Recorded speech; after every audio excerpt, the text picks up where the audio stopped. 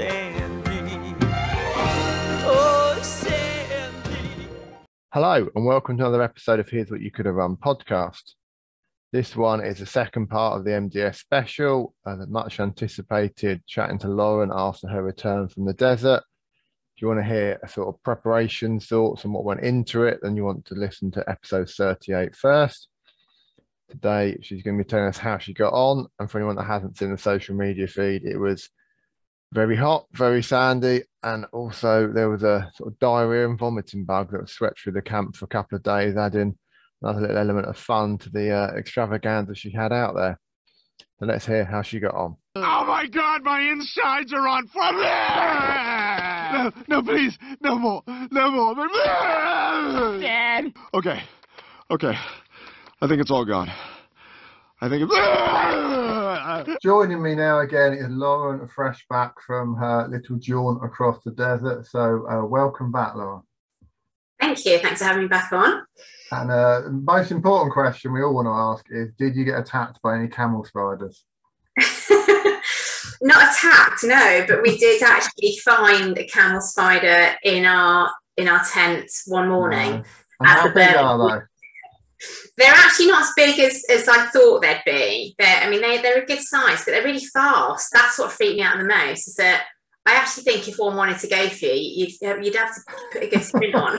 I think some of the horror stories you hear, they say they're like the size of dinner plates, don't they? But yeah. So it wasn't too. I don't know. Maybe it was sort of a younger one, but I didn't stick around to ask how old it was. I was like, quick video, run, back off. Yeah, I did show some of the photos from the official Twitter feed to the wife and said, look, the tent's all open so all the creatures can get out. And she was, but that also means they can get in. Yeah. Well, the guys next door had a scorpion on theirs on the first day. They like to go into like the folds of the tent. So in the mornings, the Berbers come round. And it's amazing. I've got it all on video. Kind of, they just go 1, 2, 3, and they lift the whole thing off in one go. And of course, all these little things come scurrying out, which is slightly scary. Like spent the night sleeping right next to it. So we're recording this Wednesday. When did you get back to the UK? I got back Monday just gone, so 11th of October. Yeah. So you're kind of adjusting back to normal life to some extent. Yeah. It's it's been a really wild ride. Like I've come back to just it's all a bit surreal, to be honest. I don't think my feet have quite yet touched the ground, but I'm back to work tomorrow, so nice. I think things will start to feel a bit more normal then. But yeah, it's been a crazy few days. In a couple of weeks you'll have forgotten you even out there, right? Yeah, it's like a distant memory already. I've had all my tent mates this morning text each other going, we really miss you. Like to each other. It's really weird. You totally adapt within 24 hours. And it's almost harder adapting coming back somehow because it's such a simple way of living. It's really lovely. Stockholm syndrome, is it? That's what, sorry? Stockholm syndrome. You'll kind of form a bond against diversity. So. Yeah, very much so. It's exactly that. And you kind of get very used to just living with the basics. And I really liked it. I loved desert living. I loved the simplicity of it. If you haven't put a tent up in the garden and gone to sleep out there yet? Not yet, no. I might leave that till springtime, but... For starting at the beginning, though, when we last spoke, obviously you were doing your final bits of packing, etc. What's the journey like going from, leafy, rainy England to being stood somewhere in a desert? Yeah, well, we flew from Gatwick and it was an early start. I think our flight, I seem to remember, was about, I can't remember now, about 10 a.m. on the way out. Obviously, you need a couple of hours ahead to check in. So, and it's a chartered flight, so everyone arrives together all at the airport. And the charity Hope for Children came out to see the three of us off. There's three of us running for Hope for Children, so that was a really nice send off. And once you're on the plane, like everyone on the plane is doing MDS, so there was kind of a real buzz of excitement, and there was a lot of chatter. And then you land in still can't pronounce it. Arratiata, I think it's called. I don't know, probably got that wrong. I hope not to offend any Moroccans listening in on this.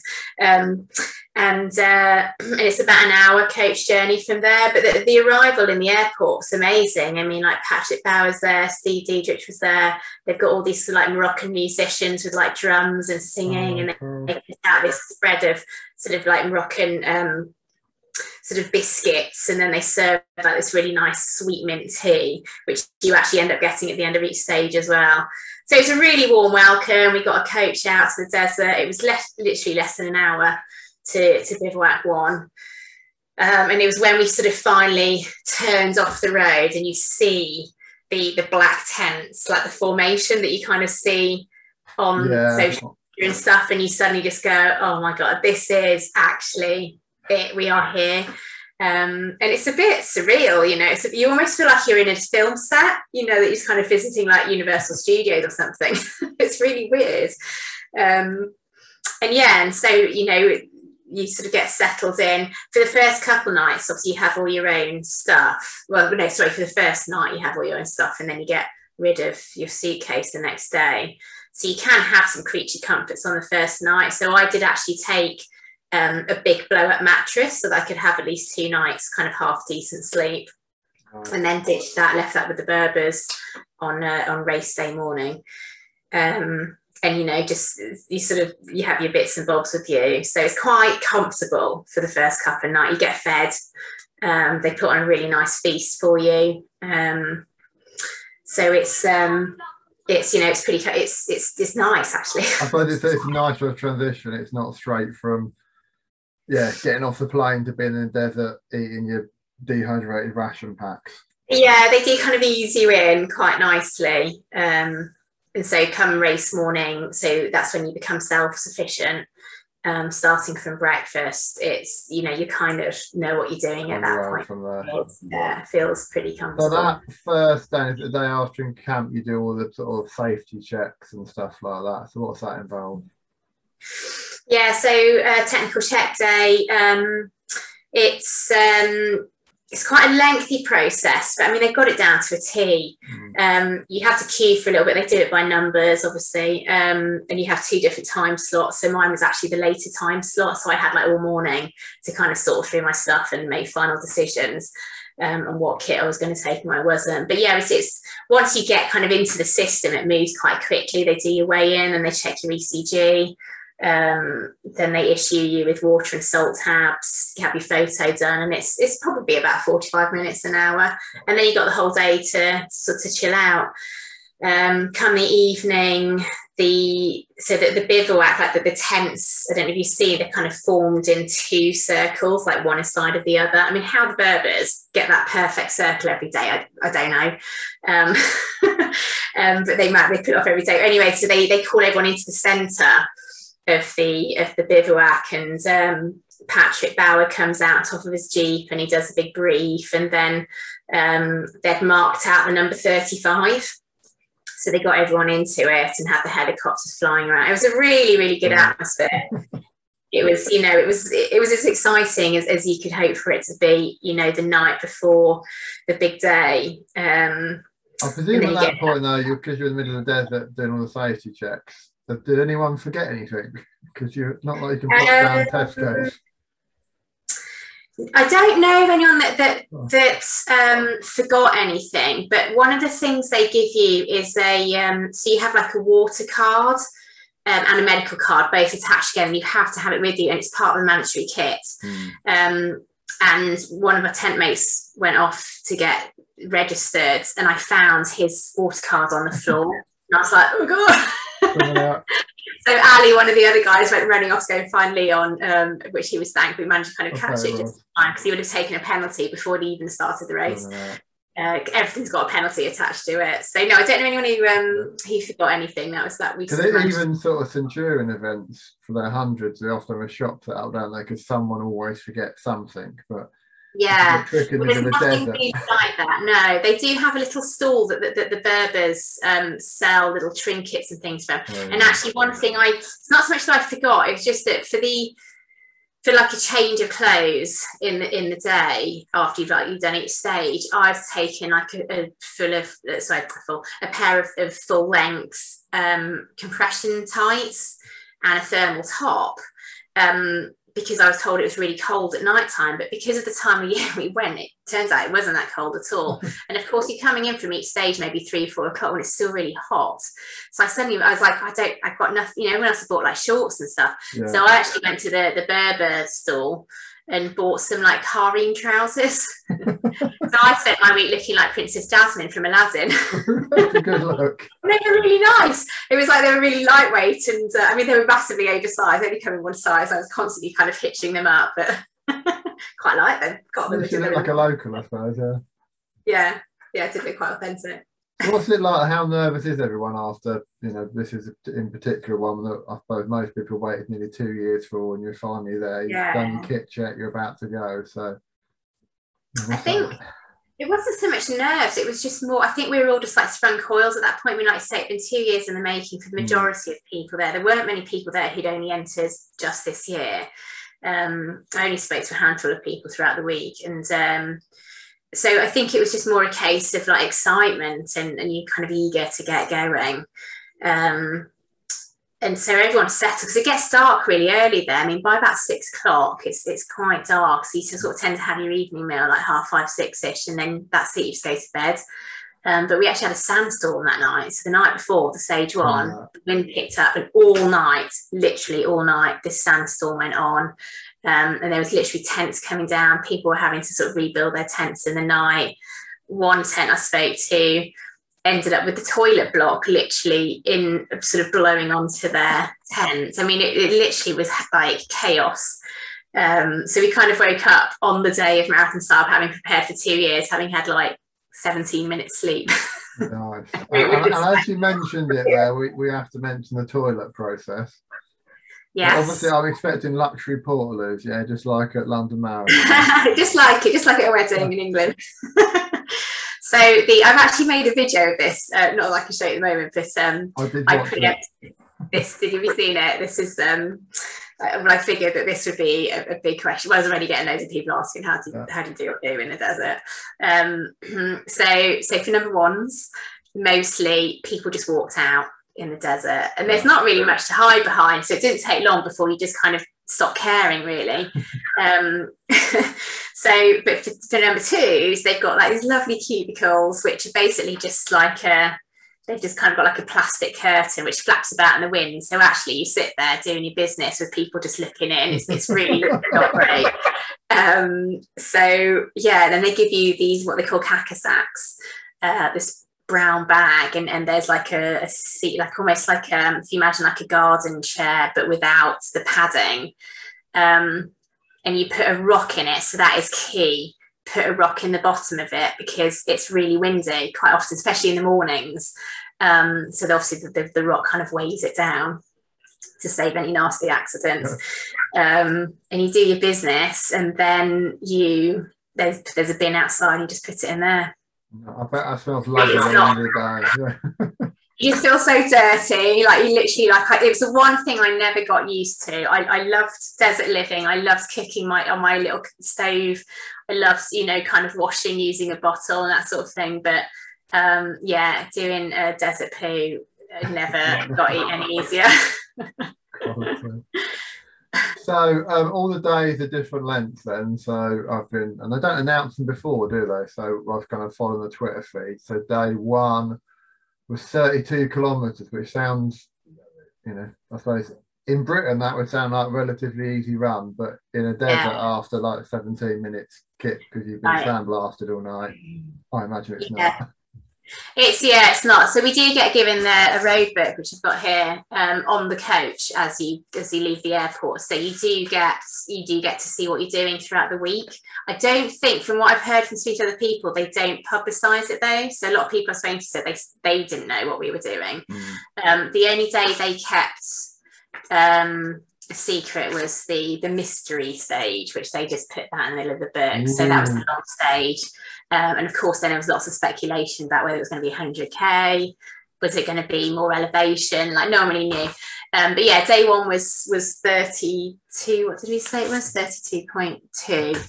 But yeah, quite right. It's not your average 32.2. I mean, it's actually reasonably flat, but a lot of it's sandy. You get like these little dune fields, which you can run, and the elite do run them, but they're really energy zapping. So actually kind of gets to the point where you just might as well walk it, because you're just wasting so much energy trying to run. What's the temperature like in the desert then? So day one, I believe, is about 51 degrees. It was insane.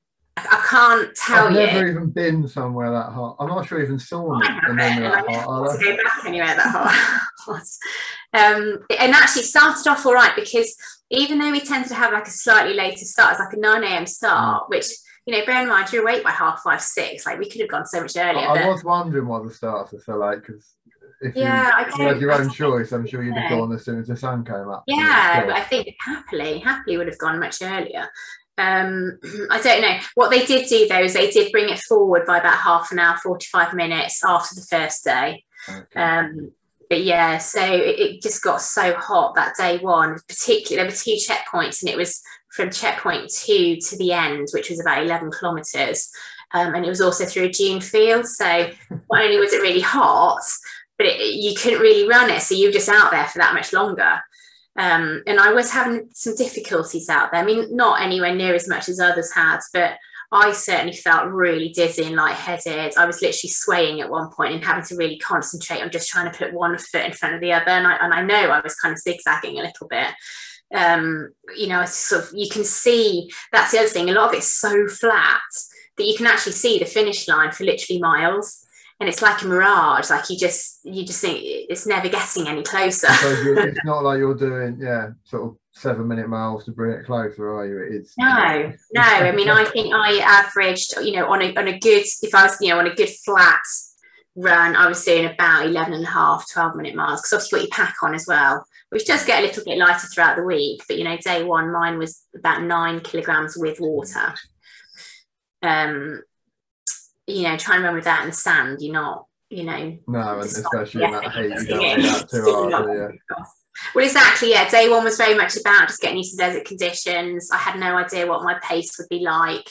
I certainly didn't want to push it. I worked my heart rate throughout the entire week.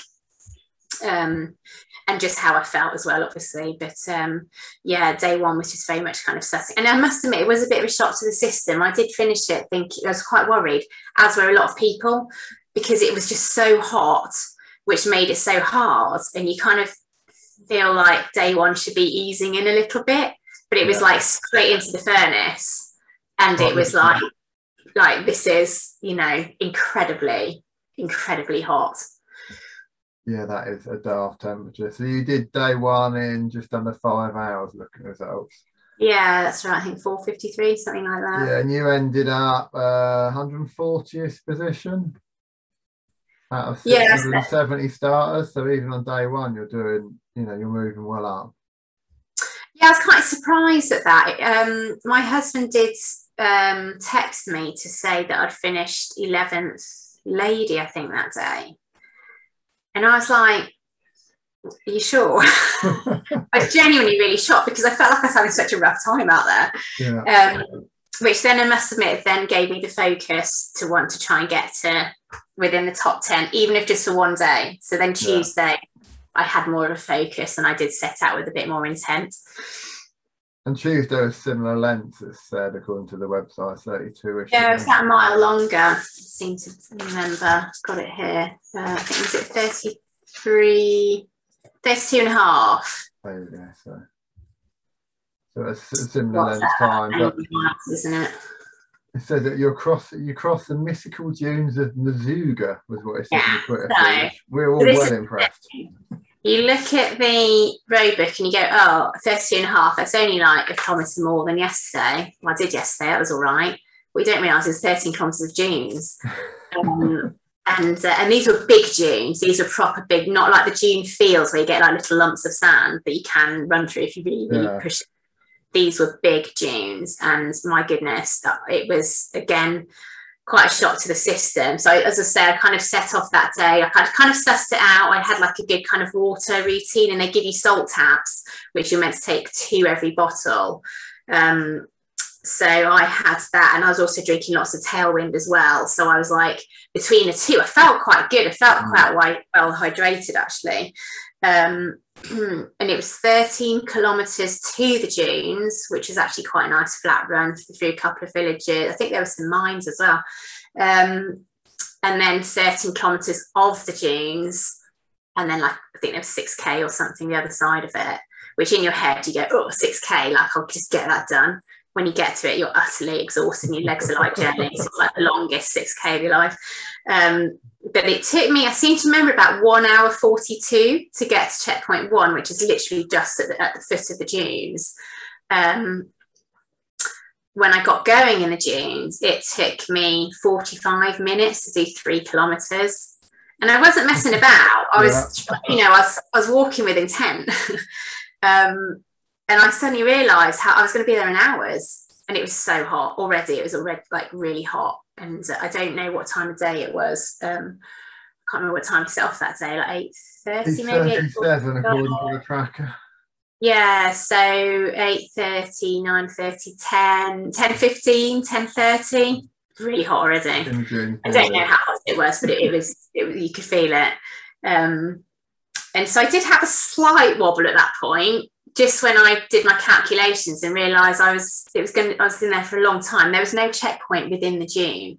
There were medics around, but you had to get through it. And they gave you loads of water. It's just a case of managing it. But so it took me just under 3 hours to get to the other side. I've never been so happy to see a checkpoint in my life.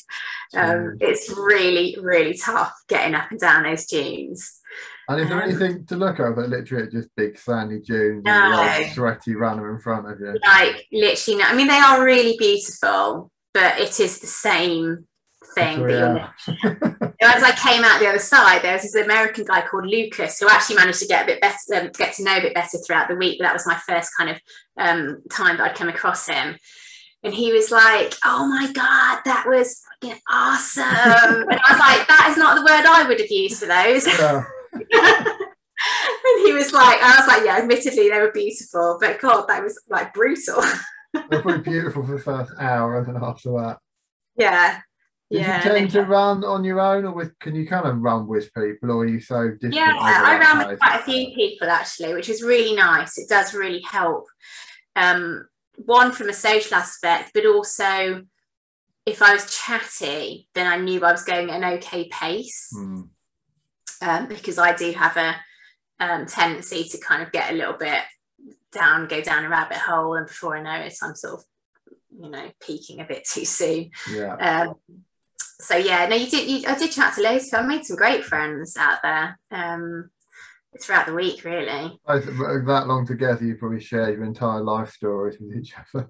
Yeah, you do. It's that weird thing of like, it's just like this weird bond. It's like the MDS family. You just talk about anything. I mean, there's a lot of toilet talk actually. I mean, there was no holds barred on that at all from the off. So you hear, and obviously with the whole thing setting in with the sickness. When did that really kick in then? Because I don't obviously their Twitter feed, oddly enough, didn't put anything on it, but reading a few bits from other people that have come back, it did seem like vomiting and diarrhea was a very popular way to spend your day. Yeah. So there appeared to be two things going on. There was a lot of like heat stroke. So people were vomiting loads and they just couldn't keep their water down. And unfortunately, 2 of my tent mates ended up DNFing within the first couple of days because of the heat. And I can't tell you how hot it was. It was unbearable at times. But then there was a sickness and diarrhea thing which kicked in as well. So I think the two were separate. But so I think it was around about stage 2, like day 2, stage 2. People were starting to, like, I remember that night you could hear a lot of vomiting, and then the night after that it was absolutely rife, and it really was. I mean, it was like a war zone. And I don't say that lightly. It got to the point where it was pretty scary, actually, because we were seeing things that you just don't want to ever see. But also then there's the thing of like desperately trying to avoid it because you don't want your race to end because of the bug. You know, we've got through the pandemic, we got through a fuel shortage. Like, please don't let this be the thing that stops me from getting to the end of MDS. So yeah, it was pretty bad. So there was one night, so I believe it was the third night, all night. No one slept. All night, all you could hear was people just retching. And when you woke up in the morning, you walked out to do your morning wee, and you had to be really careful where you slept. It was everywhere. The cubicles were completely out of view. I went to go and use one, and I couldn't. I started heaving. It was awful. Slightly disturbed by it, if I'm honest. That's life of life. It was awful. Yeah, but then that seemed to be the peak of it, because then we went into the long stage and we'd had such a high DNF at that point. So I seem to remember it was 39 on day one, and there was like another 60, I think, on day 2, or 80 actually. I think it was 80, and then another 120. And that's out of 672 people, so that's a lot. Yeah, so like 240, I think, had gone by the end of day 3. According to something I read, it's normally about 5% DNF in total, the MDS, and we're more like 50%. Yeah. It was. I feel so awful for all those people who didn't make it. It's a horrible thing that happened. I know there's a lot of talk about it, a lot of controversy, and you know, a lot of sort of angry, upset people, and understandably so. You know, it's not like it was, you know, they were feeding you and gave you dodgy meat or something, is it? It's a bug that somebody obviously brought with them and spread it. We just don't know where it came from. I mean, I don't think the organisers can be blamed. I don't want to kind of get into any sort of heavy discussion with that, but I can't. It came from somewhere, whether someone was ill when they got on the plane and it spread, but you know, once it started spreading, it was. What do you do? You know, ultimately, hygiene is questionable out there. You do your best, but not everyone. I mean, we saw some horrible levels of hygiene. Like, I mean, I've got the story to tell you, really want them, but you know, some people's hygiene's really questionable. And then, of course, you know, if you've got someone in your tent who has it, you've got nowhere else to sleep, so your hygiene might be really, really good, and you might go to, you know, all lengths to avoid picking up germs, but ultimately if it's a bug and you're literally sleeping next to someone who's got it, you're gonna get it. You don't know what else you can do. So yeah, it was awful. It was truly disgusting, and I feel so sorry for those people who had to DNF because of it. Well, I know people with the MDS always go, theirs with the sandiest, the hottest year ever. You can have the most diarrhea filled ever. Yeah, there was a lot of claim to fame, isn't it? Yes. Yeah, it was pretty rough, to say the least. Now, on a more sad note, then obviously day 2, as they put on again on their Twitter feed, there was actually sadly a death of a competitor. I think they said it's only the 3rd in the 35 years, so it's something, fortunately very rare. But what was that like in camp, and when did you find out? And so this was on day 2, and it was with the guy who died in the dunes, and we later found out that the dunes were 56 degrees that day. So it was 53 degrees everywhere else, but in the dunes it was 56, and he had a cardiac arrest, and the helicopters were deployed, but it was sort of too late by the time they got there. So it was really tough. Because I'd finished. I think this had happened about 5 p.m. and I'd finished the stage by then. So it took a while, and then sort of rumours started to circulate, and we sort of started to hear that something happened, and the helicopter's gone out. And anyway, Patrick Bauer sort of summoned us all into this middle of the bivouac that evening. And it was very urgent. So previous to that, whenever they asked us to go in, there'd be a warning, and then they'd have the music going, and there'd be a siren to call everyone in. The marshals came around and said, everyone has to go to centre bivouac now. So we knew already what was, what was about to be said.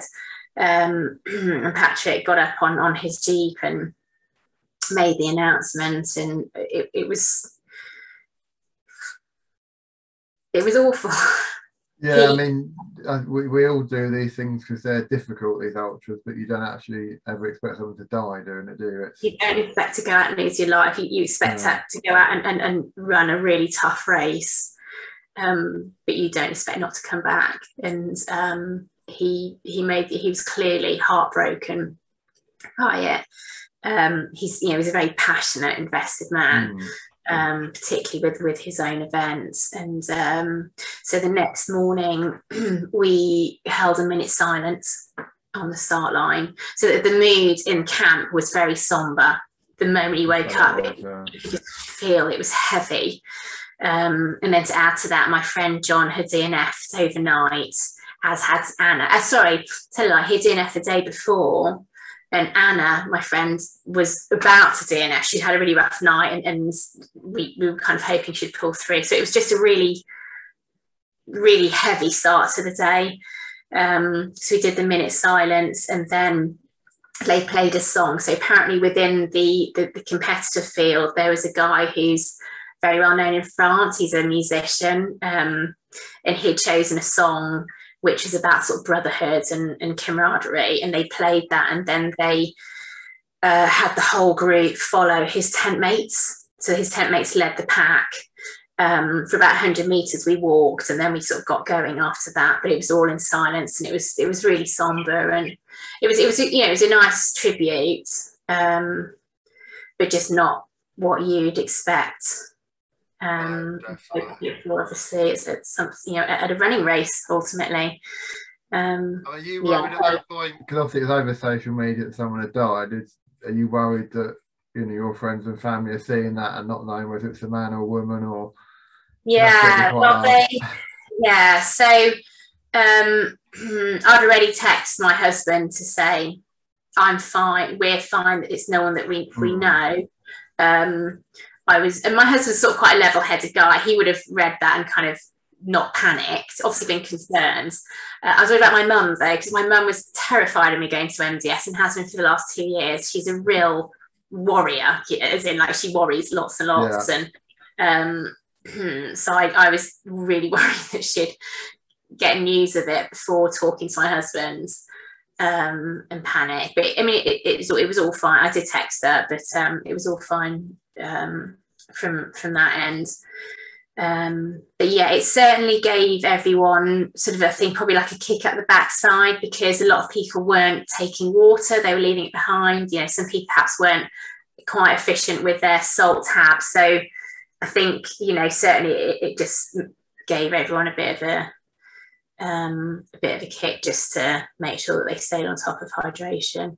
I mean, mentally, that must have been quite a hard day, so if that's when people are getting sick a lot as well, and they've got that in the back of their mind. It was a rough 48 hours, I have to say. It was rough. I mean, that day was very somber, and just ended up being quite a hard day for him, because it was another hot day. And then the route we took, the last section of it between checkpoint 2 and 3. So it was the first day we had 3 checkpoints, because it was now more like 23 miles.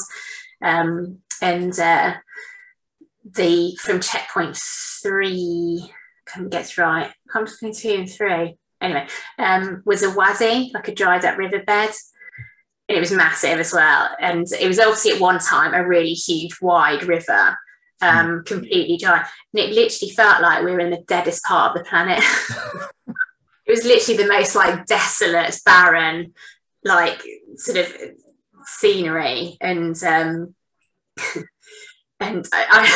was getting quite grumpy, actually. It was the only time in the entire week I was really questioning life choices, where I just wanted to be angry with everyone. I was angry with myself for entering it. I was angry for MDS for putting on such a ridiculous event. I was angry with all the other runners for overtaking me because they were doing better than me. It was just, I had a real grump out there. But it was a really tough afternoon, and again another hot one. But we kind of made it through to the ends, and then it was a long stage. Yeah, I mean those first 3 days are sort of 32 to 37 K, so they're still relatively short, aren't they? But still taking a long time. And then, so when did you find out how far the long stage was then? Because you said it was a secret in the book. So was it literally that morning you woke up and? No, so we found out at the end of stage 3. So as we came in, they gave us another handbook, which is. And you were hoping it was a 5K park run. You opened it up and Well, I didn't open it at first, actually. I was just like, I crossed the line at stage 3. And I seem to remember just kind of like kneeling down for a little bit and just having a moment of like, oh my God, like that was awful.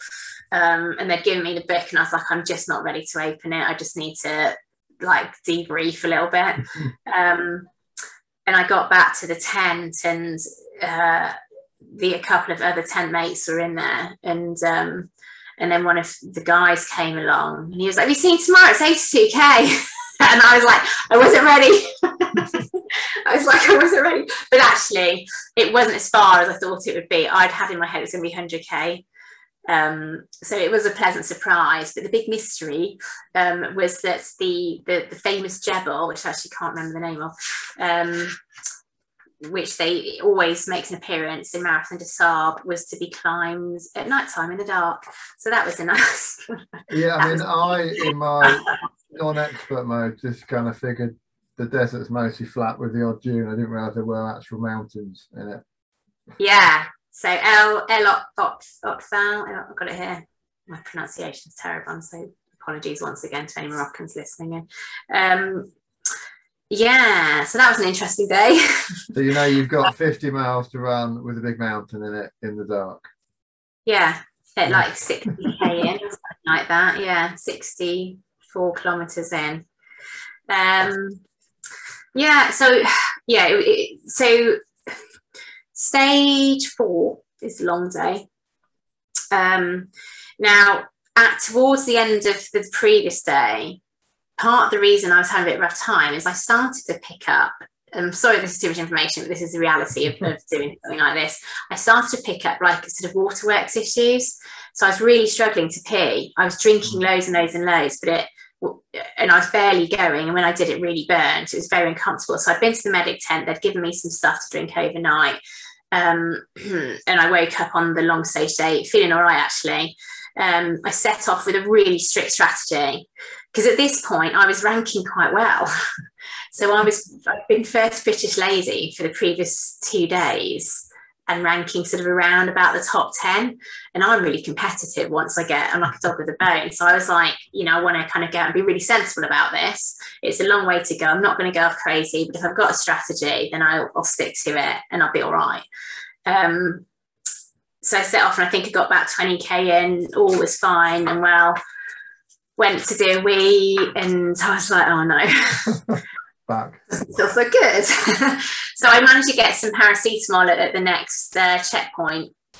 And they said you can't have anything for 6 hours because it's like a really strong pill. As it happened, it didn't touch the side. So no, not only could I not now have any further medication, but it was actually feeling worse. And I was getting to the point where running was very uncomfortable. So I was trying to sort of walk and kind of sort of stride out quite sort of fast, but it was really uncomfortable. By the time I got to the next checkpoint, it was really hot now as well. So another hot day. I think possibly marginally cooler than the other days. But when I say cooler, we're talking maybe 50 versus 53 degrees. Yeah, so the day was just somewhat kinder to us. And I got into the checkpoint and I'd taken a water penalty because I was like, because I was walking, the water just wasn't enough in between the checkpoints. So I went in and I sort of said to them in a slight rage, I was like, it's too hot, you need to give out more water. And they sort of said something in French to me and I was like, and they were like, they offer you 2 or 3. 2's like the legal amount, 3 there's a time pen. I was like, just give me 3, just give me 3. And I was like, I'll take the penalty. Went up to one of the medics and said to her, I'm really struggling, please give me something. And she said, you have to get to the bivouac. And when you get to the bivouac, they'll do a pee sample and treat you accordingly. And I was like, I'm not going to get to the bivouac. I need help now. And I was literally crying and begging. I was like, please help me. I'm very, very, I'm in a lot of pain. And she went, there's not really anything we can do. So I kind of took it upon myself at that point, having done like a little bit of sort of medical maths and self-treating. I realised that by taking the salt tabs, obviously that helps you retain fluid, and I needed to get things flowing. So I stopped taking the salt tabs. I did wait to the cooler part of the day, and it took a few hours to kind of kick in, but sure enough, I was sort of starting to feel a bit better. By this point, I'd messaged Helen and said, I'm really struggling. I don't know if I can get this done. We exchanged a couple of texts, and then she said, would it help if I got Twitter to contact, let's text you? And I was like, yes. I was like, I just need any help right now. And the next thing I knew, my phone, I mean, you don't get much signal in the desert. And I wasn't really using my phone, but I could receive normal SMS text messages. My phone, whenever it picked up signal, was flooded with all these amazing texts from people, complete strangers, just sort of saying, you know, just words of encouragement. And I was like, oh my God, this is amazing. And at this point, things were feeling better. The day was a lot cooler. And I actually found like a second wind, and I managed to kind of actually run for quite a bit. Got to the next checkpoint, was feeling pretty good at this point, carried on through. We got into some dunes. It was dark at this point, and it was just amazing. I've got this video that I took. So I was trying to do a video diary throughout the day. And I've got this video where I almost sound like I'm a bit drunk. I'm like, this is amazing. I was like, you know, the stars are out. I kept turning my head torch off and just looking up. It was, you know, I was out in the desert. There wasn't really many people around at this point. It was like in a distance behind me, I could see sort of the oncoming lights, but ahead there was nothing other than the glow sticks that they put out to mark the course. And I was having a lovely time out there. I was just like, you know, this is incredible. And then the next checkpoint was one before the Jebel. And then that was interesting as well. I mean, again, actually, I know a lot of people really hated it and were really shocked by it. I quite enjoyed the Jebel because, again, it was just another level of completely bonkers. It was one of those things, if you don't laugh, you'll cry. So you might as well just enjoy it and just, you know, take in the enormity of this challenge. Like ropes to climb up and stuff as well. Yeah, so there were ropes. So I think the overall elevation for that entire section, I think, was something like 2,800 feet, about 900 meters. I think that works out as. Yeah. Not all of it was by rope, but a lot of it was. And not only was it rope, but you were actually on sand, and it was a 25% incline. You're literally feeling like you're vertical, and you're literally sort of like, I'd say maybe ankle deep in sand. It was quite deep, loose sand, because some of the sand in the Sahara is quite hard packed. It is quite runnable sometimes. This definitely wasn't runnable, it wasn't even walkable. So you're really like clinging on to this rope for dear life. And, you know, and I kept thinking, don't look down, I'm a little bit scared of heights. So actually it worked out quite well that it was in the dark for me. So I didn't actually see just like how extreme the drop was. And I just kept thinking, don't look down. So then, of course, you look down because, you know, your mind does the opposite of what you're telling it to. At which point I realised there was a sheer drop. So I was like, oh my God, this is really something else. As I say, I quite enjoyed it, but it was really hard, though, like physically tough. And I consider myself to be quite a fit person. I had to stop several times just to let my heart rate come down because I felt like my heart was going to jump out my chest and my thighs were burning. It was just crazy. It was honestly completely and utterly bonkers. And I suppose the sort of thing in Britain you just can't train for, short of breaking into buildings and running up and down the sandpath. No. I mean, we do have mountains in Britain if you look hard for them, but we certainly don't have sandy mountains. No. So yeah, that was something else. And then the rest of the stage, as we come down the other side of the Jebel, that was quite hard as well because it was really technical. But it wasn't necessarily sort of all that runnable, even if you've got good sort of technical experience. I mean, I don't have huge amounts of technical experience, but I'm fairly confident. The thing about it is that it's nighttime. There's lots of rocks and lots of overhangs. So I was literally each step at a time looking over for snakes and things like that. And I did later hear someone did come across a viper and a load of camel spiders. So thank God that wasn't me. But I would be tempted to wait for someone else to catch me up and let them go down first and see if they got there was a guy not far behind me, an Irish guy, and at one point he fell and sort of landed on his bum, and he was sort of effing and blinding. And I was like, I sort of shouted back, "Are you all right?" And anyway, we ended up completing the rest of the stage together. So I think we spent a good 4 or 5 hours together. He was absolutely hilarious. His name was Daniel from Ireland. And he really saved it for me, actually, because he was also walking at this stage. I think he was suffering with his knees or something. He had poles, so he gave one to me. And we just kind of got through the stage together. And, you know, it was still a good, I don't know what it was, actually. Well, I mean, it's a 50-mile day, so even in Britain, walking at the end of a 50-mile day isn't particularly surprising. Yeah, well, it was, yeah, like another 20 kilometres to go. And when you're walking that takes a good few hours in sand. So we sort of finished together about 2 o'clock in the morning. Honestly, there were points I didn't think I'd get through. I was actually starting to prepare my mind for DNFing at one point. You know, I sort of started to go through the motions of how it would affect me, how I'd tell my kids, how I would deal with it. You know, in general, I've DNF once before, and I didn't take it all that well. And this was so much bigger in my head than previous experiences. So, I mean, you were still moving up the field that day, weren't you? So you I was amazed to then find out I came still. I can't remember what I ranked that day in the women. I think maybe 11. Yeah, can't remember. Something like that. I've got your overall ranking. But still first British lady. Yeah. And so I was just like, how? I had a complete stinker out there. I presume you were a long way off cut-off that day, even getting in at 2 o'clock, I presume you were. Yeah, well, the cut-off that day was 32 hours. I was doing the 17, so I actually still had just a little bit. Yeah. You could have probably done it twice if you wanted to. I mean, maybe next time, but not this time. Never again. Yeah, so the people who came in last Saturday did 29 hours, 2 French ladies, and it was right at the end of rest day. And we were all kind of like summoned to the finish line. It was a lovely atmosphere. Everyone went and cheered them in, and the camels that came in just behind them. And it was great. I mean, that's a good thing with MDS. There's so much camaraderie and so much kind of like brotherhood, you know, just everyone, regardless of what nation you're running for, helps each other out.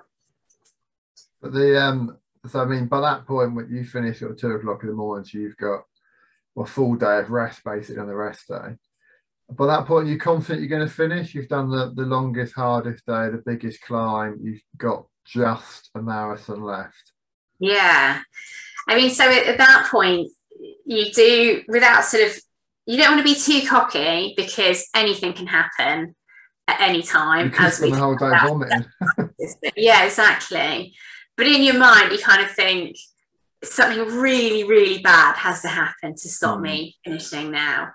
And at this point, like the sickness bug, it had gone. So I guess sort of the long day, anyone who went into it feeling unwell probably didn't make it. So it did kind of filter out the last of the sickness bug. So rest day was a very calm day, actually, which was quite nice, given we'd had a couple of nights of just no sleep and lots of horrible sounds out in camp. The rest day was just very chill. But so hot again. And the funny thing is that you sat there, it's almost somehow harder to sit in it than it is to run in it. How that works. I was going to say, what do you do on a rest day? It's not like you're on a nice all-inclusive. No, I mean you've got all the pool. Yeah, so I'd slept from like 3 till 5 in the morning. That's all the sleep I'd had. Somehow didn't feel particularly tired on it. Obviously just sort of sit around eating, but I found it really hard to just sit in the tent because they're so hot. I don't know why they have black tents in the desert. But they're really thick as well. They're like a thick wool. So I found it easy to sort of get up and walk around a little bit, but then obviously I'm not necessarily resting my legs. So I sort of try and combine the two. But yeah, I mean, you don't really do much on rest day. What we did get though was, so every day the postman comes round and delivers your messages for you, which is really special. Like from day one, it's so amazing to receive messages from friends and family from home. And it was reducing us all, including the big guys, to tears every day. It was just really lovely. So obviously on rest day, you tend to get a lot more messages. So that was quite nice just to take my time. And I mean, it took me a good couple of hours to get through them all.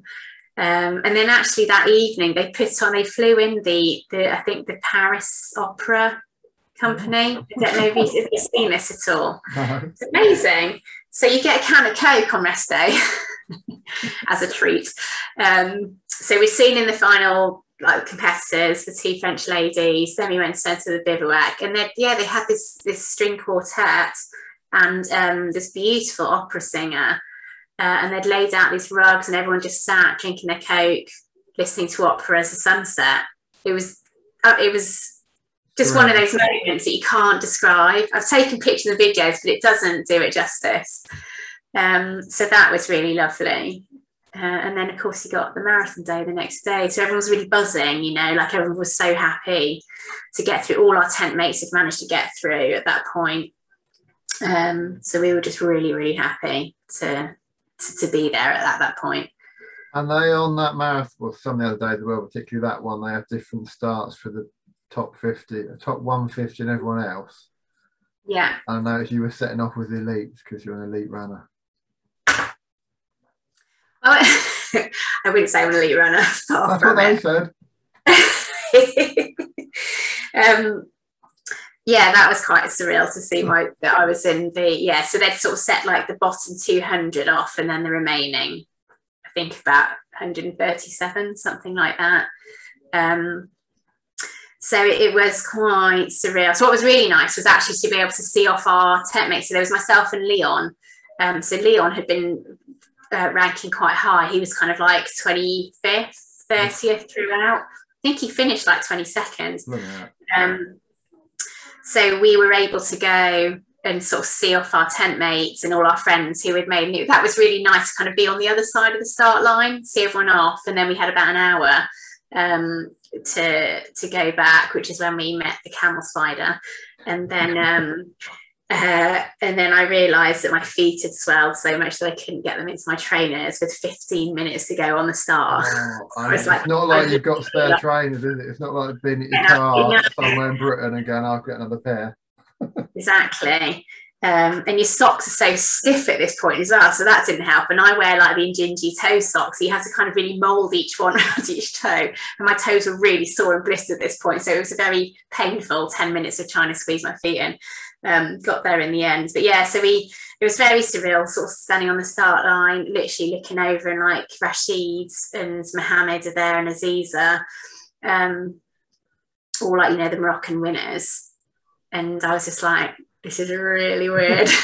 You tend to go really hard and win. I had like a massive case of imposter syndrome at that point. I actually said to Leon, I was like, I don't know why I'm here. I think they've made a mistake. And he was like, he gave me a good pep talk, and sort of said, you belong here, you've earned your place, kind of thing. So it was a really exciting day. It was a really exciting start. And then, the helicopters were kind of flying overhead. It was a very runnable course that day. It was the only day where actually it was mostly runnable. So I sort of managed to get quite a decent pace going.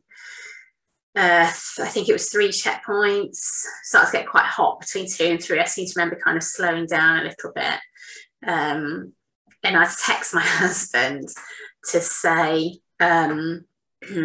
because I was like, I think I was 8th woman overall. And it suddenly dawned on me, not that this matters, and I really hate this part of myself, I'm so competitive, but I will be open and honest about it. There was that, I suddenly thought, how much time is there overall between me and 9? Again, not that it would matter if I finished 9th, but so I texted him and he was like, well, there was 12 minutes between you and 9th. when you set off, but she's closed in 7 minutes. So I was like, oh my God, I've got 5 minutes to play with. I was like, I really tried to pick up the pace, but then of course my heart rate kept going. So in the end, I was just like, I had about 45 minutes of trying to push it, and in the end I was just like, have a word with yourself, Laura, and just, you know, let it go. It's not important. And what I didn't want to do, what was happening was I was starting to not enjoy the stage because I was pushing really hard. My heart rate was up, and I just kind of thought, you know, let it go. This is the last big stage, you know, just enjoy it. And I was just really pleased to finish first British. That was the thing. I didn't really care where I ranked elsewhere. It's just I was really, really proud to sort of fly the flag, as it were, for the GB ladies. Yeah, I'm very pleased. So on a side point that we didn't touch on before, do you manage to keep your Garmin charged the whole way through? I did top it up actually. So I did I say in the last, I can't remember if I said in part 1 that I'd just upgraded my watch to the 6, being at 6. Oh, so yeah. yes, actually, I only charged it once, and it wasn't a full charge. It was about 30-40%, which saw me through the long stage and the marathon. And I'm yet to charge it, and it's still got a good 16% on it to go. Yeah. So somewhere on Strava, the lovely trace, if you ran all the way across the desert for 250k, whatever it was. Sorry, say that again. There's a Strava trace somewhere, then, is there, of 250k across the desert? Yeah, but annoyingly, it wasn't actually 250k in the end. I think it was like 235. Because then we got I know, it's really annoying. And I'm that person, if I go out for a run and I finish on like 4.95 miles, I have to run up and down my drive. I also do the same, yeah.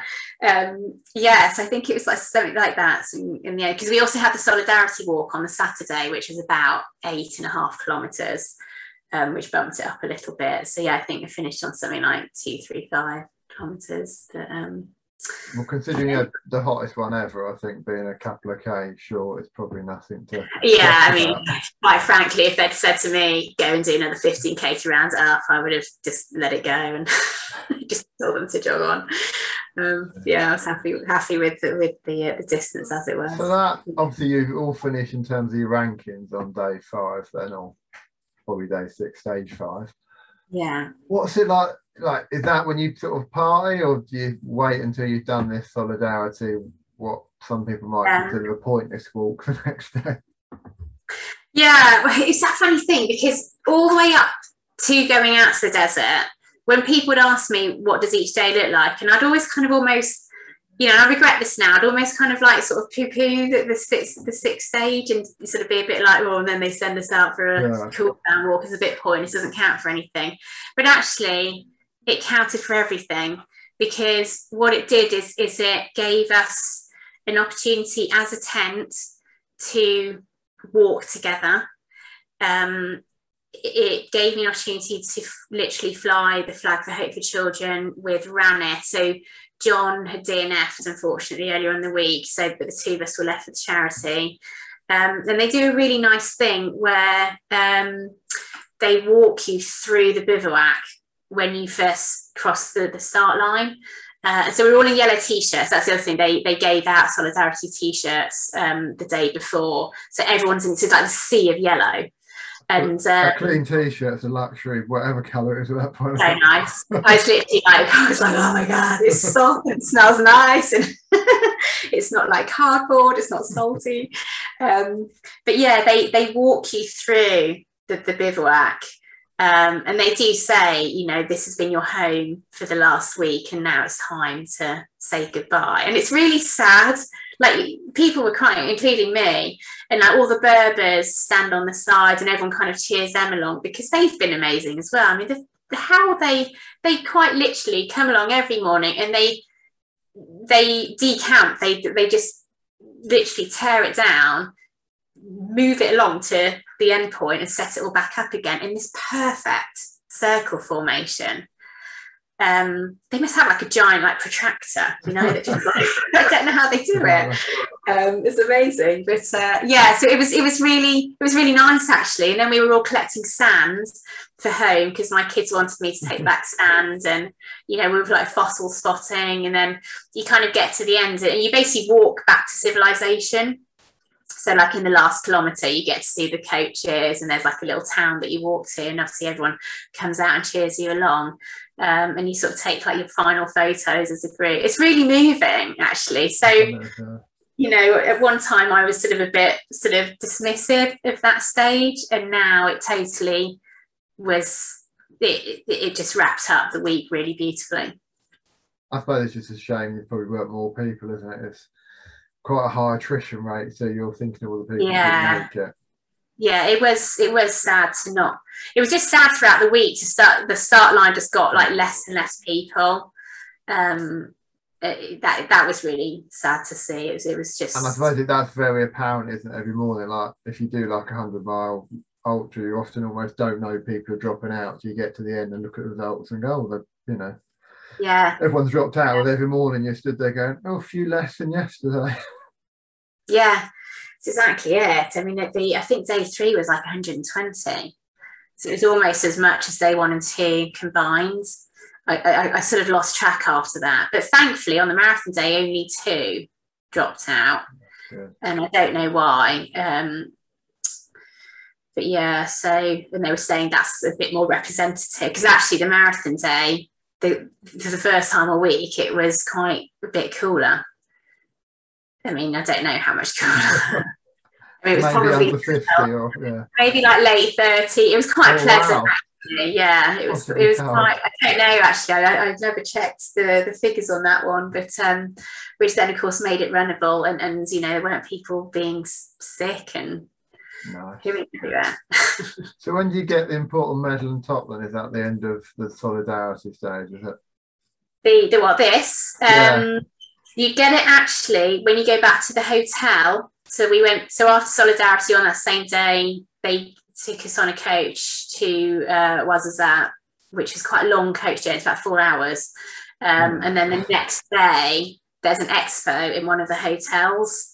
And you go and you collect your shirt. But they very cleverly get you to walk through the MDS shop, and then you get your T-shirt again. So, you know, 60 euros later when I bought my family all T-shirts. I've obviously copied that off like London Marathon and stuff, haven't they? Yes, exactly. On the expo before you get out. Yeah, exactly that. So, yeah, it was really just an incredible week. I can't. So when do you actually get like your first shower and stuff? Is it literally the dump at the hotel after that 4-hour coach? Yeah. Straight to the shower, the arrival at the hotel was like a real hero's welcome. And what was really nice was that actually a lot of the non-finishers had stayed on. Quite a few flew home, which, to be honest, if it were me, I probably would have flown home. But actually, a lot of the men, they all came out to greet us, and there was huge cheers. They had like these Moroccan musicians with like really loud drums and these ladies singing, and it was just a really kind of momentous occasion. It was a really warm welcome, and sort of everyone kind of goes to. It's a really nice hotel, actually. I have to say, we really lucked out on that one. Thank you, Steve and Sarah, for putting us up in the Hotel Berber Palace. So I was like, my thing was always going to be straight to the shower. So my tent mate Anna had greeted me. I was room sharing with her. She was so excited. She'd already checked me in, got my suitcase into the room. Because of course, when you get there, then you've got a queue again. Sorry, yeah. I managed to kind of skip the queue straight to the room. And then as we were passing, we passed a couple of guys, and they were like, "We can get a drink." And I was like, maybe I'll just have a little drink. So I actually ended up having like 3 gin and tonics, still in my desert. So I think about hours later, after arriving, I was just only like, oh, dinner's in an hour. I probably was going to clean up. And that first shower was just utter bliss. It was, I think I was in there for half an hour. It was just lovely. I bet there was some sand to wash out after that, yeah. Yeah, just sand and salt and sweat and just dirt. They're just so dirty. And my hair, I don't know if you've seen the video, there's a video where I sort of take my hair bobble out and my hair literally stays in position. Quality, yeah. So you don't need yeah, hairspray, you just need to run across the desert. yeah, you just need to do a 7-day ultra marathon in the desert. I mean, God, save yourself £2.50 on a can of hairspray. Yeah, so it was lovely. It was a really nice hotel, and we had a big feast that night. God, I ate so much. Okay, that was a question actually. A few people I've read varying reports on said they lost so much weight over the course of it. Obviously, you probably do anyway, but with a combination of dehydration and vomiting yourself daft, how bad was it? So actually, I didn't lose that much weight. It's difficult because obviously you can't weigh yourself till you get home on the Monday, by which point you stopped running 2 days ago. True, and even in the meantime. So I don't really know how much I lost. I could definitely feel some weight loss, but it almost kind of was at the beginning of the week, and then it kind of plateaued. And I mean, I don't know how, because I was in a massive calorie deficit, as was everyone else. And some people were visibly, you could see in their face. I think cheekbones poking out there. Yeah, like really good, like sort of sculptured cheekbones. So I think I did lose a bit, but actually, I mean, I've weighed myself since I got back, and I think probably only a couple of kilograms. It might still come out. I'm sort of hoping it's a bit like the opposite. When you have Christmas and you eat loads and you think you got away with it, and then a week later it piles on.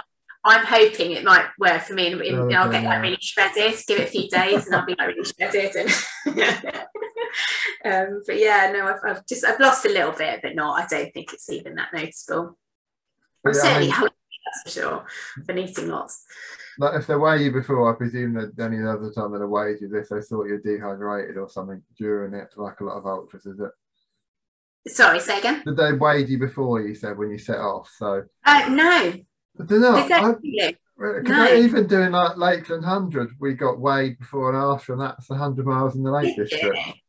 And that's it. To be honest, I thought we'd be weighed. I was quite surprised. I would expect that. That's the easiest way of working out if someone's dehydrated, isn't it? Well, exactly. Okay. Yeah, no, they didn't weigh it. They just weighed our bags. It's all they're interested in was our bags. You could have lost like 20 kilograms and been a dehydrated husk, and they wouldn't have noticed. Yeah, exactly. It's a bit worrying, isn't it? So how long did you hang around the hotel for then? I suppose you're torn between wanting to get back to family and wanting to sit still and eat. Yeah, so we were there for 2 nights. So we didn't get there till sort of like early evening on the Saturday. I think about 5-ish, 5:30 we got there. And then we left like Monday morning. So we did have like one full day, which is really nice. It's just sitting around the pool. We went to the expo for like an hour and then spent the rest of the day sitting around the pool. Yeah. And they put on like a really nice feast. So it's all included in your package apart from Sunday lunch. Like the 2 evenings and breakfast are part of the package. And then on the second night, Sunday night, Steve did a really nice awards presentation. So that was a bit unexpected because I actually got a nice little trophy, which I've got here. So I was given this highest place female. So yeah, that was a really nice surprise. And they also gave prizes out for the oldest. So this is just for the UK and Ireland, by the way. It's not obviously all competitors. I think the oldest was 66. And the youngest, get this, I didn't know this, was a 16-year-old girl. Jesus. I was amazed. I got back to my daughter, I was like, right, you've got 8 years. Well, you wouldn't be allowed to run the London Marathon at 16. No. But could run a 5-day stage race across the desert. Amazing, I know. Amazing. But yeah, and then they also had us standing up. So sort of by process of elimination, starting with the lightest pack. So it was like so the minimum you got to have is 6.5 kilograms. So I think Steve started at 7, like whose pack weighed 7, you sort of like a couple sit down, then it was like 8, lost a few, kept going up, and then you were left with a handful, at which point literally everyone sat down and the last guy standing was 14.5 kilograms. Jesus. I was like, oh my God, he wasn't even a particularly tall, big guy. So I was like, it's not like he needs lots and lots of calories or food. God knows what he packed. I mean, my pack was heavy enough for me on the first day. Well, that's, I mean, everyone knows people get obsessed about weight. He's obviously gone the other way. Yeah. Maybe he took like a car battery with him to charge up all his devices. Exactly, yeah. Like a little DVD player for the night Massive time. flask of tea. And yeah, I mean, I God knows, but God, I can't imagine lugging that around. I mean, I cut back on a lot of things, but it was still that little bit too heavy, or heavier than I would have liked it to be on day one. Yeah. Day two wasn't much better, because actually you only lose about 400 grams of weight overnight. So yeah, crazy weight. He made it to the end though. He was there to finish. Well, there you go. You know, it obviously worked for him. That is a lot, though, isn't it? So that was the sort of final night, and then the next day it must be a mixture of happiness and sadness to be saying goodbye and getting back on an aeroplane. Yeah, it was very strange. It's that weird thing of you kind of get to a point. It's like when a holiday ends, you just want to get home. Then you know, like you just want to get the flight over and done with. And I was so desperate to see my children, my family at that stage. But then, yeah, it was really sad, actually. And it's felt quite sad since. It's been a real...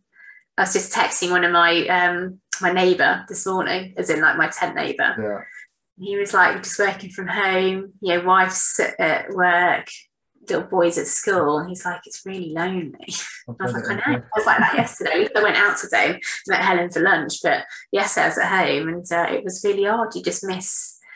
not only your tent mates, but actually, like I sort of said earlier, I loved the simplicity of desert living.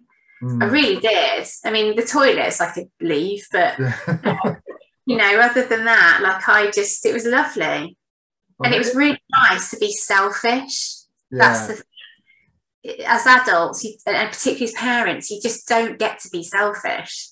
And it was really nice. And I have no shame in admitting, it was really nice for it to be all about me for a week. I loved it.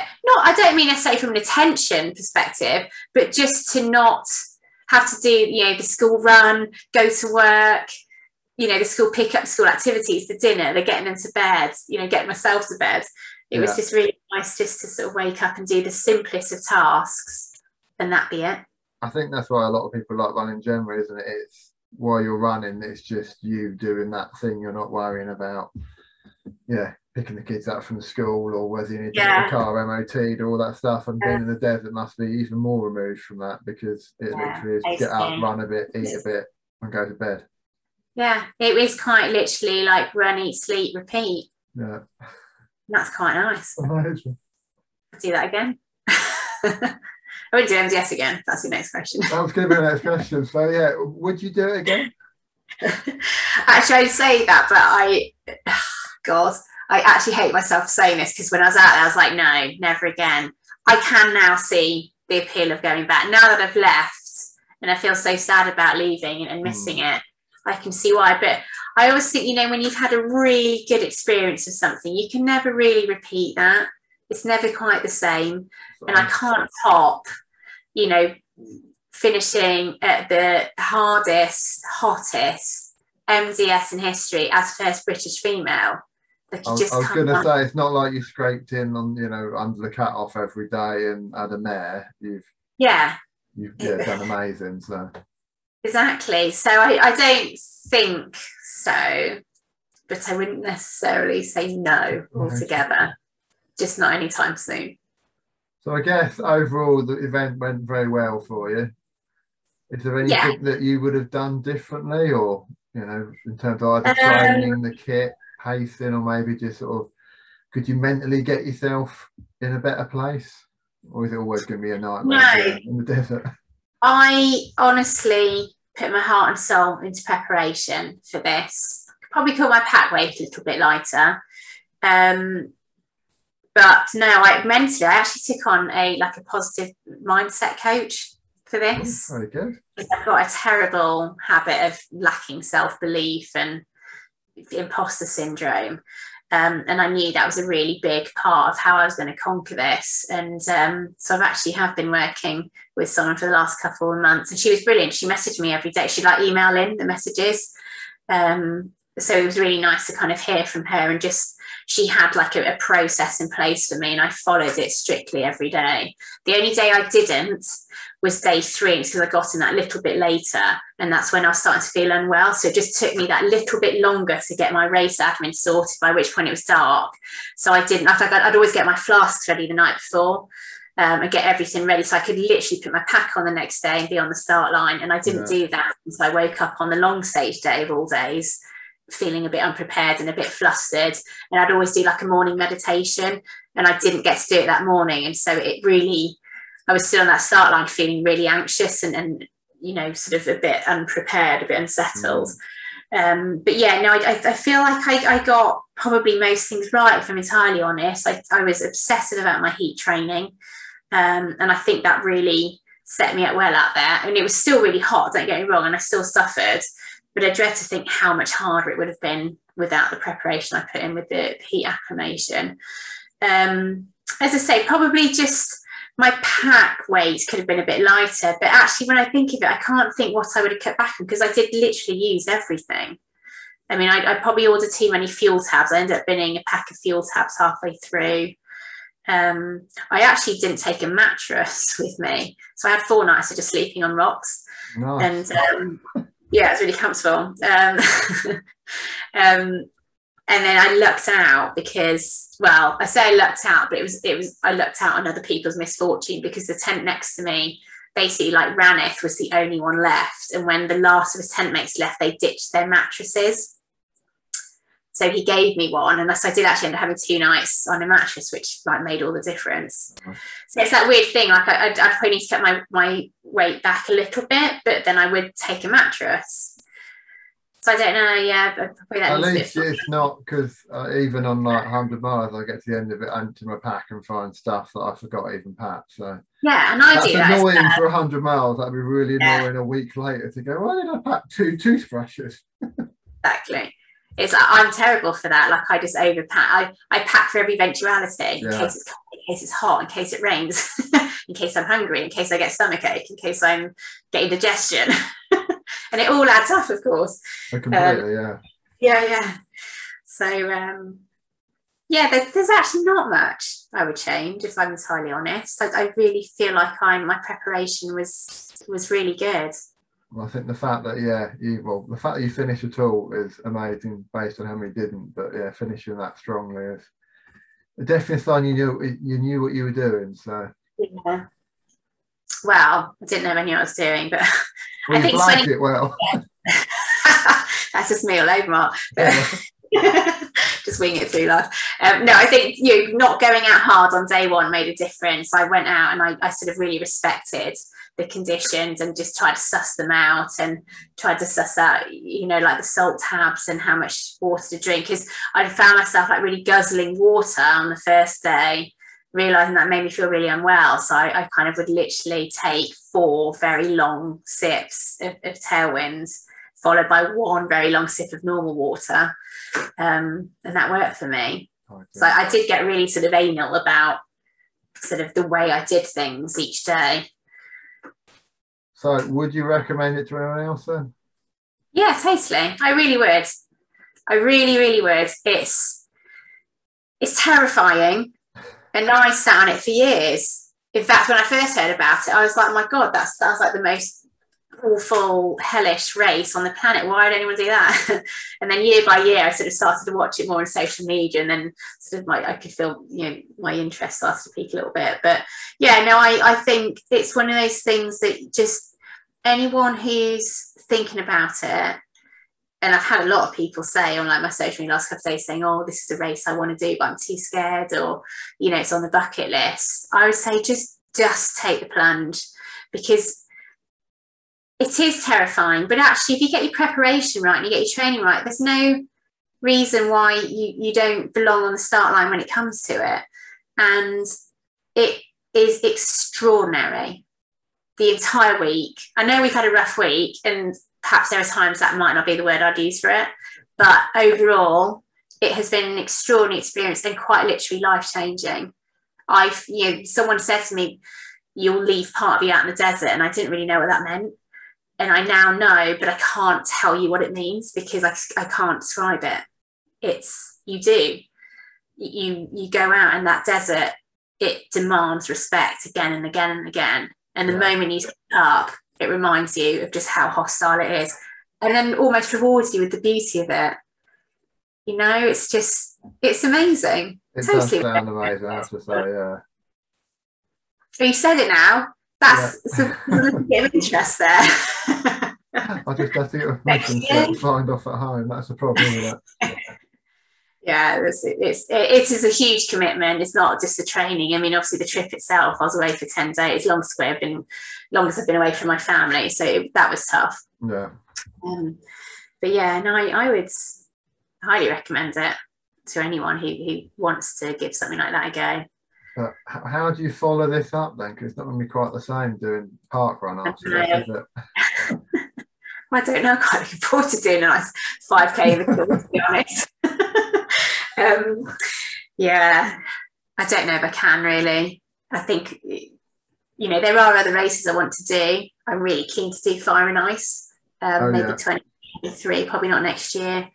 I've had a nice invite out to the Ultrex World Championships in Slovenia next June, which I'm quite keen to do. It sounds amazing. I'm not particularly experienced in mountain running, so I don't know.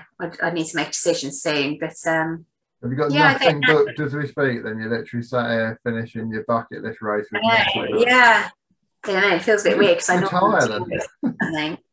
Yeah, maybe I should. I mean, my knees and ankles will probably thank me for that, but no, I'm not quite ready to retire just yet. But I know it feels weird because I do normally always have something booked in, even if it's like a year down the line. But this is the first time. But actually, I feel this is the right thing for now. It's been 2 years of training on and off. My poor 42-year-old body is begging for a little bit of just time to recover. And also, I just want to, spend time with family and friends, because you sacrifice like your social life and, the amount of times hanging out in your airing cupboard isn't a fun way to spend it. So just want to sort of catch up. There's stuff around the house that needs doing. Just sort of want to take a little bit of break for a while, and then when are you going to start just running socially again? Are you going to have a strict sort of 2 weeks off, or? No, I'm actually really keen to run at the moment. So I want to get a Saturday morning. I feel ready. I mean, actually, my legs feel fine. I'm remarkably, I feel fine. I'm really tired. That's the only thing. So I'm a bit wary that probably my immunity is a little bit low at the moment. I'm a bit run down. So obviously this can be quite sort of high risk time to pick up illnesses. So, but no, physically, I feel fine. My legs never ached. I can't tell you how amazed I am by the human body after this week. I mean, if I'd ran in an event in England or just done a one-day event and my feet ended up the way they did on day one, I would have taped them up and not run for a few days. But on the contrary, I got it the next day, went out and battered them even more and did that day after day after day. And I was never tired either. That's the other thing, is that you don't sleep particularly well. Some nights better than others, but you're still not really getting much sleep. So I was never particularly tired. I never ached even after the long day. It's like my body just hung on and hung on and hung on. And then the funny thing is, Saturday morning, so after the marathon stage, just before we do the walk, we all woke up and all of us went, oh my God, I ache so much. And I'm so tired. And it was like all of a sudden our body just went, oh my God, thank God it's over. Now you've got 8K to do today. Just yeah. I think you've done a very good recount there of everything. And yeah, I think you might upset a few marriages with people that now want to do it as well, but there you go. Yeah. Sorry. You might be named in divorce proceedings. Well, if they don't have a good experience, it might be worth it. So. Yeah, exactly. Brilliant. Well, thank you for coming on there, and good luck for whatever you decide to do next. Gather on about it, or I could talk all day about it, but hopefully others will feel inspired to go out. And if not MDS, then whatever race it is that people have been thinking about doing and haven't quite ever had the courage to go out and do it, because the moment I made that decision was the moment really that it all changed. And does every race come with its own social media secretary on Twitter that you have? Then? Yeah, I need to put mention up my head, don't I? My amazing social media. And now my agent, after meeting her today, so people are asking for talks. And she's like, why are they asking me to organise it? Bless her. She's just been absolutely amazing. She really is one of a kind, that one is. She's truly... Yeah, she was. When I met her after London Marathon, she was thrusting her phone in my face, going, look how well she's doing. No, she's like, we met today and we just talked and talked. She's unbelievable. She's a great friend. Yeah. She keeps beating me in every race that I go up against her though, so I'm trying to avoid running with her. She's obviously we all know she's a great ultra runner, but what Helen is very consistent and very stubborn. Yeah. So she'll get it done. Annoying, so yeah. Brilliant. Well, thank you very much for that. Oh, thank you so much. Thanks for having me on. Thanks to Lauren for coming on. It's really gives us insight into that race. And apologies to anyone now who has to run off and check their bank balance and their diary for next year to see if they want to join her. That's it for this episode. So until next time, goodbye. Okay. I think it's all gone. Game over.